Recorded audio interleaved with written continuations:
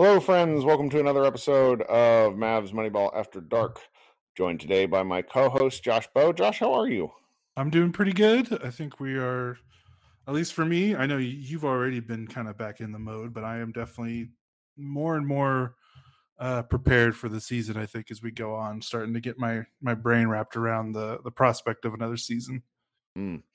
And we're slowly inching up. We're recording this on Sunday, and Monday, the 27th, is media day. Tuesday starts training camp. So there's just going to be more stuff almost immediately. And while Josh and I are going to get to previewing some of the players that we've written about on the site already, wanted to touch base on like two quick stories that I was entertained by. The first was this Instagram live thing that Patrick Beverley did, where he explained that the guy who is toughest to guard for him is Luka Doncic. And Patrick Beverley is just, he makes me feel like he reminds me of X-Pac way back during like the WWE days, because he's like somebody who I can go from like loving to hating depending on what's coming out of his mouth. And he's just such a troll. And I love the level of self-awareness that it takes for a 6 foot tall guard to admit that he gets walloped by Luka. It made me appreciate him a little bit. Yeah, I mean, when you're in the heat of a game and you're rooting for a team that has Patrick Beverley on the other side of it, he's really one of the easiest players to hate. So you're right. It was pretty funny for him to, those type of players, you would think he would think the opposite and be like, well, I shut him down. He was, they were not calling offensive foul. You think he'd be kind of like that. Mm-hmm. So for him to just openly admit it, especially since, good Lord, we have so much highlight footage of Luka just demolishing Patrick Beverley across 2 playoff series. That's just good stuff all around. Oh yeah. And then the other story that we had that like we didn't, I think I was just offline at the right times. I didn't see any of this at all because I just wasn't paying attention. Sports Illustrated and ESPN each did their kind of top 100. ESPN does this rank thing where, and I'm pretty sure this is the case, I didn't participate this year, though I have in the past, because I used to work for ESPN like 1,000 years ago, just doing like little stuff for their daily dime, where what they used to do is they'd send you these player rank things, and it was like a head-to-head matchup for like every single player in the league, where you would just like this guy versus this guy versus this guy, and then they came up with these rankings, and it was like a wisdom of the crowds effort. I'm pretty sure that's how they still do it. And 3 Mavericks came in the top 100, which was it sort of speaks to something. It's like a visualization of our complaints forever. Tim Hardaway came in at number 79, which strikes me as about right. Kristaps Porzingis came in at 50, which, as Matthew Phillips wrote on our kind of aggregation of it, it's a sign that ESPN doesn't know how to rank Porzingis, which I think is fair. And then the one which caused like the internet kerfuffle was Luka Doncic getting ranked 4th above Steph Curry at 5th. And the only players above Luka were LeBron, Giannis, and Kevin Durant. And my reaction to this, as much as I think I'm just too old for rankings, but my reaction was, yeah, I think Luka is better than Steph Curry. I that feels like a homer take, but if he's 6'7" and huge, like Curry is still a 6'3" guard that can get bullied, even if he causes defenses to break. I don't know. It big picture doesn't matter, but what it says to me is that the NBA kind of media apparatus at large really highly values Luka in a way that I don't know if the common fan does yet. Yeah, and it makes it really difficult when he's played in 2 playoff series and the Mavericks have lost the first round each time. Granted, it's the Clippers, and granted, he was not the reason they lost. I mean, he's been absolutely incredible, almost a flawless player in those 2 playoff series. Like, the numbers he's put up is pretty staggering. So, but at the end of the day, if you're not playing in the second round, third round, or getting to the final, if you're not making meaningful progress in the playoffs, I think casual fans will kind of turn on you a little bit. Sure. That's just kind of the way it goes. Harden had that for a very long time, and despite putting up some of like the craziest offensive numbers ever, and he's very much hated for, how he plays in the playoffs. So it makes sense to me. And then, being above Steph, I don't know, flip a coin. Right. At They're that both point, great you're players. picking nits. Yeah, and I guess the one thing you could say to Luka is that the thing with Steph that's really hard for him, and it's not his fault, is just the nature of his position, and his size makes it hard for him to sometimes get offense off whenever he wants. Like if Luka is struggling to create separation, he can just be like, all right, I'm just going to go in the post and back someone down and do something there. Like Steph is like, if I can't shake loose, it just makes things more difficult to. For him to get shots off whenever he wants, I get, unless he's, just bombing from deep. So right. That's the like differentiator to me, because otherwise, they're brilliant offensive players. They're not necessarily all-star defenders, so they're kind of, their games are a little similar in that way. But yeah, I mean, whatever, it's rankings. People are going to get mad. If it was the other way around, I'm sure people would be getting mad the other way. Well, and the real big picture thing that I take away from this, and this is something that I want our kind of casual listeners to understand, this is an aggregation look at the fact that the Mavericks, according to NBA media at large, only have 3 players in the top 100. Like, that's not good, guys. Like, contender status teams don't have. Like, you go look at the Lakers and at the Nets. I'm not sure where those respective players specifically rank. I'm not looking at the list right now because it's not really able to. You can't really see it that way. You kind of got to do a lot of scrolling. Mm-hmm. But the Nets have 3 of the top 30. Okay, like it's just the Bucks have probably 2 of the top 40. If not 3, depending on where you rank Drew Holiday.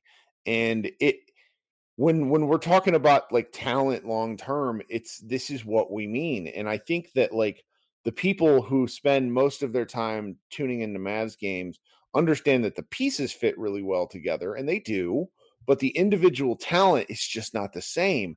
I mean, I think we have argued in the past that Tim Hardaway Jr. is the Mavericks' second best player, and the NBA commentariat ranks him at 79th. Like, that's woo. I mean, that's just, I don't know. It's we've done this time and again, but I just think it's a good kind of exercise, particularly as we pivot to what we're going to talk about next. But before we kind of get to starting, we're going to start with Kristaps Porzingis. I wanted to read you this quote here from Jason Kidd talking about Kristaps Porzingis. He says, "I want him to be a basketball player.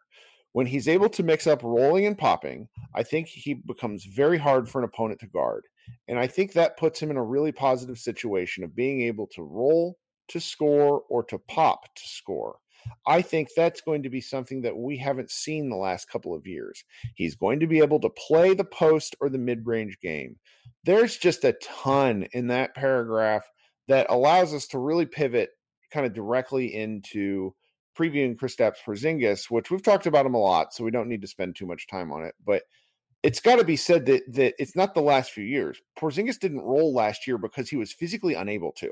And I think it's I understand that the Mavericks can't come out and say this, but we just have to stop being disingenuous about the fact that they talk about him like he was healthy to end the year. He wasn't healthy. He just wasn't hurt. And there's a difference. And, his usage went down because he was getting worse physically. And, the popping and rolling is something I very much hope that they do mix up. I think Kidd makes a really good point that they need to mix that up, but that is some of that is on Porzingis. Like, he has a choice on where to go on the floor, and he just didn't a lot of the time because he wasn't comfortable diving.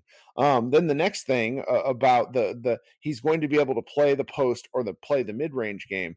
He was a below average mid-range scorer. He has never once been above average. I don't. That sort of line just goes to cause me to want to overreact, because we've seen, and you're writing about this, like all of Jason Kidd's offenses and the Lakers offense, which he was the coordinator for, sucked. So something's got to give here, right, Josh? Yeah, it's the one thing that I think that we're underselling. I think everyone's underselling the impact of going from Carlisle to Kidd. I know when you talked, you've had some podcasts with recent, Dave DeFore of The Athletic, Rob Mahoney of The Ringer. And, you talk to people, you've made this point on this podcast, this very same point about like how everyone you talk to that's connected to the league, that's not necessarily a Mavericks media person, just there's no good things to say about Jason Kidd as a head coach. And yeah, you look at his offensive numbers when he's been a head coach, and they're not great. His teams play really slow, and they don't shoot a lot of threes. They get to the rim a lot, which is good, but they're just not. They feel like a team from 2006 or 2007, which is not good in 2021. So I don't know how much that's going to change. How much was he? He said coordinator of the Lakers offense. We'll see how much of that he brings over, see how much of a hand he had in that. And I don't know. I'm just, this roster is built like this roster isn't built any other way. They got to shoot a bunch of threes. If they don't, what is Dorian Finney-Smith doing? What is Tim Hardaway Jr. doing? No, it's really funny. What is Reggie Bullock doing? Like, there's not a pivot. Like, this roster is not built to not shoot a bunch of threes. So if Kidd doesn't change that part of his style, like, this thing could look really weird and really bad really quickly. Yeah. Really quickly, which I think it's a fun pivot and a nice pivot point into. I wrote the season preview for Kristaps Porzingis, and I really tried, because I'm such an ass about him during games and when I'm mad, I really tried to be fair, and I think I did. I think I was pretty fair, because the bottom line of Porzingis is the first thing that really matters for Porzingis is health. If he's healthy, everything else becomes a question of what is he willing to do? Because you can see it when he wants to play. You can also see it when he gets so frustrated with his body that he gives up. I've been hosted a couple of green rooms lately, and the fans who have joined these green rooms are kind of tired of his effort. And even I've had to say, like, I think there's just times when he can't do stuff. So if he is physically better, then it becomes that question of, will he, that's where Kidd's comments kind of freak me out, because I think his best role is earnestly taking 10 threes a game and then diving to the rim as hard as possible. Like, that dribbling should be almost entirely removed from Kristaps Porzingis' game at this point. He can't do it. He doesn't do anything with his dribble. And his post-ups are ineffective at best. So if he is willing to be the role guy, he can still break defenses with how, the kind of shots he takes, but the Kristaps Porzingis show, which we saw in March of 2020, I just don't see that coming back. The injury history doesn't speak well of anything like this. So I would like for him to sort of maximize what he can. And I think if that's the case, then he could have, an even more efficient and productive season last year, because we all know his numbers looked good, but everybody who watched the games can speak to the fact that there were plenty of games where he just looked bad. Yeah, and it's, how much of it is health, how much of it is, can he get it back? Like, is it that's the thing that I don't think anyone can answer. Like, is it a matter of, oh, well, he's healthy, this is his first healthy offseason, he should look better, but like sometimes, like, you lose it and it doesn't come back. And the history for guys over 7'1" who it's Jared Dubin wrote something on this, and then he shared me some information that he figured out during his research when he was looking into Kristaps Porzingis last year for 538. Guys over 7'1" after their fifth season in the league, the number of games they play just starts to decline rapidly, and we are used to seeing guys playing longer and longer. We saw Dirk Nowitzki do it. We saw Kevin Durant and Kobe do it. Not Kevin Durant, Kevin Garnett. So I think all of us just sort of think that Porzingis is going to be a guy who plays for another 10 years. And there's really nothing to back that up. He's only played 60% of his total games career-wise. And, I'd be happy if he plays 55 games next year. I think that's a success for the Mavericks. So, this is all just sort of awkward and painful to talk about, because he's just so important to what they do. Yeah. And at the very least, he has to become a good defender, which you really you emphasize very well in your piece that like, hey, the offense can come and go because, quite frankly, like him just standing on the floor makes them a better offense. So even if his offense is not as consistent as he would like, the coaching staff, anyone would like, if he's a good defender, then it kind of works out. Like if he's as good as he was in 19 and 20, then they will be a significantly better team than we've seen, in the past 12 months. So I don't know. It's a bunch of the answers to all this stuff is stuff that we like can't answer. It's not a matter of like, hey, if they put him here, or if they do this with him, if they scheme him this way, it's like, okay, cool. But like, if he can't move, like none of this really matters. And the answer to the question of can he move better, like we're just not going to know that until we start seeing these games. So Yep. it's a very weird spot to be in. And, that's why like anyone that wants to be optimistic on him, I don't blame, but anyone who wants to be pessimistic, I also don't, Yep. There's plenty of reasons. Yeah. There's plenty of reasons to feel optimistic is the thing I think we should end on with him is there's just enough there to where even I've sort of swung how it worked. I don't know. Maybe that'll change. It probably will change, but for right now, I just feel good. So now I think we should pivot to the next guy that we've written about at Mavs Moneyball. And you can see this. You should go to the website, click on our player previews tab. There's a lot there. Matt Gilroy wrote about Willie Cauley-Stein. And this is just funny because heading into the season, I had off season, I had no reason to believe the Mavericks were going to pick up Willie Cauley-Stein's $4 million team option. Because at the moment, he is one of technically 7 guys on the roster who can play center. And so it's very odd. And Willie, for anybody who doesn't really, who everybody who's listening to this is a hardcore Mavs fan, but like Willie Cauley-Stein is one of the most breathtaking athletes I've ever seen play basketball. He's just magnificent.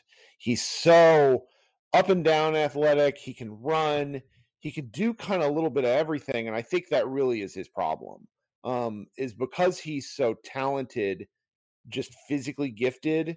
He thinks he can do more than he really should on the court, which results in him often doing really dumb stuff, which, Rick Carlisle was sort of forced to play him last year. At a certain point in the year, he was only shooting like 65% on dunks, which is extremely difficult to do. But he rounded out the year okay. He was, he's part of the rotation. And I think having huge guys who can defend and who can rebound in the right opportunity, like he's a nice end of bench guy to have, is I guess how I feel about Willie Cauley-Stein.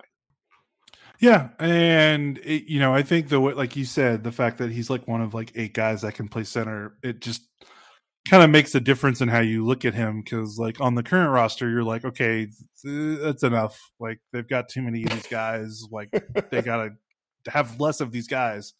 But in a vacuum on his own, he's fine. And I think he's settled into a nice little role. And I think everyone's kind of adjusted their expectations, because I think when he got here there was a lot of excitement that he could be like more than he is, and then he kind of started playing, and then we kind of got into, well, does he need to actually play more? Because look at these numbers when he actually does play, like especially last season his advanced metrics were kind of through the roof, but there's a reason why he only played as many minutes as he played. Like I think the Mavericks just maximized him in the minutes he played and got the most out of him. And I think that's a nice little spot for him. Like just kind of, backup big that gives you a different look in terms of compared to what some of your other bigs can do in terms of being like an athlete and a mobile big man who can move his feet and maybe give you something. And then, but also they don't rely on him. So if he gets on the floor and it's one of those, Willie Cauley-Stein Space Cadet games,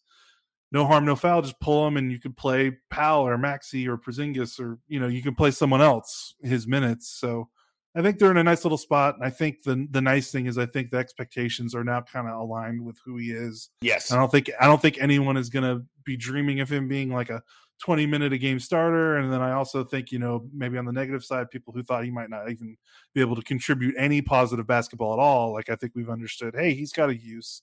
So it's good that he's kind of found that niche on the team. Everything from him at this point is a bonus, and that level of bonus is, it's the sort of thing I believe we'll all be happy with in the spot minutes that he plays. He also seems to be like a very, just kind of like a delightful teammate. Like he's always kind of mellow, which I think works against him in terms of the passion thing, but he's not going to be a guy who's bitchy. There's the occasional, tweet and Instagram message, and that's the sort of thing I think Jason Kidd will dunk on ruthlessly. But we'll talk about Jason Kidd in another podcast, because we actually had somebody write a player preview for head coach Jason Kidd, which I'm very entertained by. I thought it was a fun idea. The last guy we're going to talk about before we book on out of here is second-year forward Josh Green, who spent most of his summer with the Australian national team, where he played precisely like 7 minutes. Then he went to Summer League, where he didn't play at all. And so right now, I don't know what to think about Josh Green. Is he a player who the Mavericks are attempting to hide how bad he is? Is he a player they're trying to prevent from injury so that he could be involved in an October 1st trade?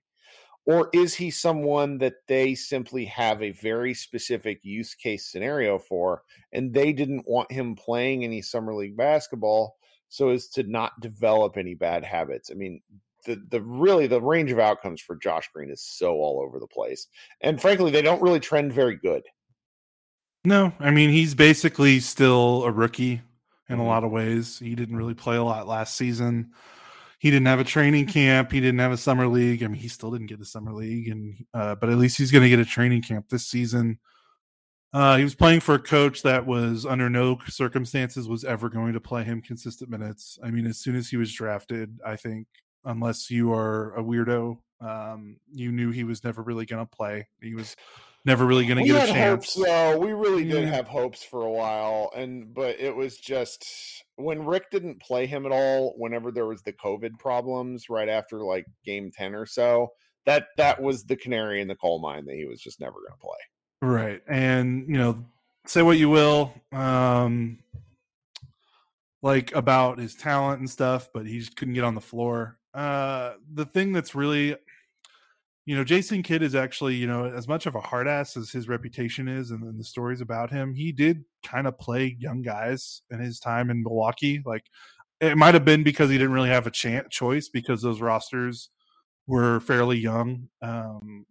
Just like he didn't have, like Brooke Lopez wasn't there until after he left. Some of those guys, they didn't get Drew Holiday till after he left. Like they were a relatively young team. They weren't like super young, which is like a point that some people make. Like he would say after games, like, "Hey, we're like a young team and we're still trying to learn how to play." And his average age of his starting lineup was like 26 or 27 or something. So like he didn't coach a baby team, but he also did play some of his rookies. Like he gave them a shot. He gave Sterling Brown a shot. He gave Malcolm Brogdon a shot. So maybe Green will have a little bit more of a rope than he will with Carlisle, like who we just knew was just never really going to play him. The big thing for me, and I think we've said this, I mean, I've said this a million times. You've said it a million times. A bunch of other people around the team have said it a million times. Like we look at Dorian Finney-Smith as like the best case scenario for someone like him.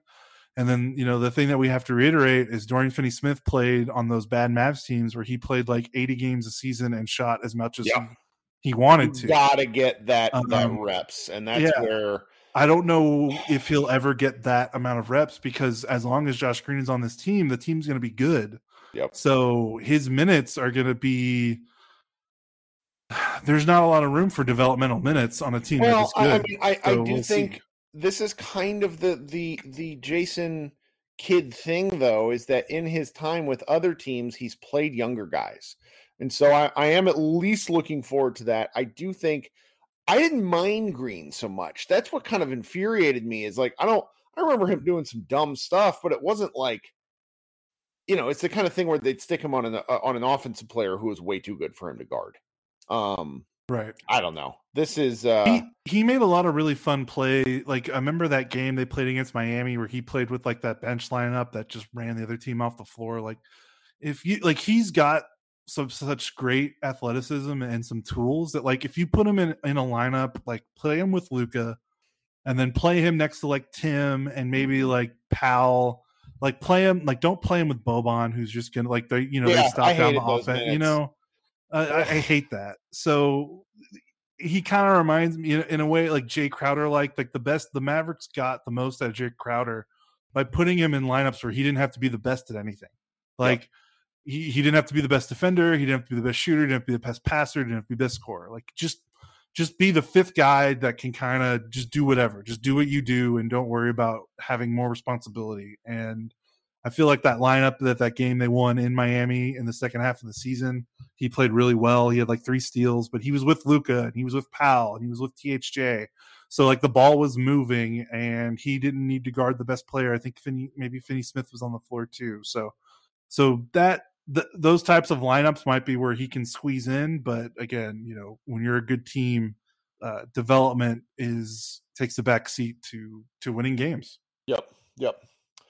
Well, I think that's probably good for today. So like I mentioned at the top of the podcast, we have Media Day on Monday, and Josh and I, or some combination of one or both of us, will be talking tomorrow night for you guys to have to roll into Tuesday. And then middle of the week, we'll probably touch base again to do some more player previews and then just discuss any other news that happens. I may do a green room kind of in the in-between there. It depends.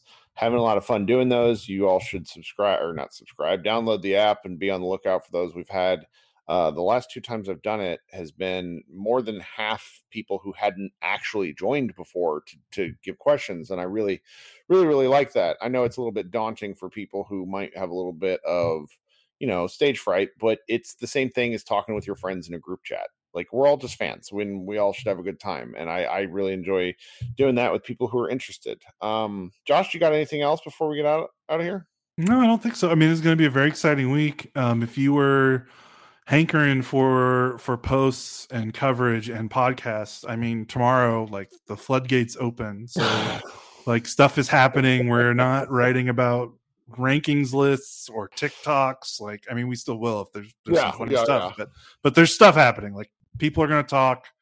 We're going to have people potentially, on Zoom calls, like things happen tomorrow. So and we want you to stop by Mavs and Moneyball every day. Yes, there will be something new. And we definitely want you to subscribe to the podcast. If you're not, leave us a review. At some point, maybe we'll take questions from Apple reviews if we can ever remember. But all right, this has been great. Nice little Sunday pod, Josh and Kirk. We will talk to you guys in a couple of days.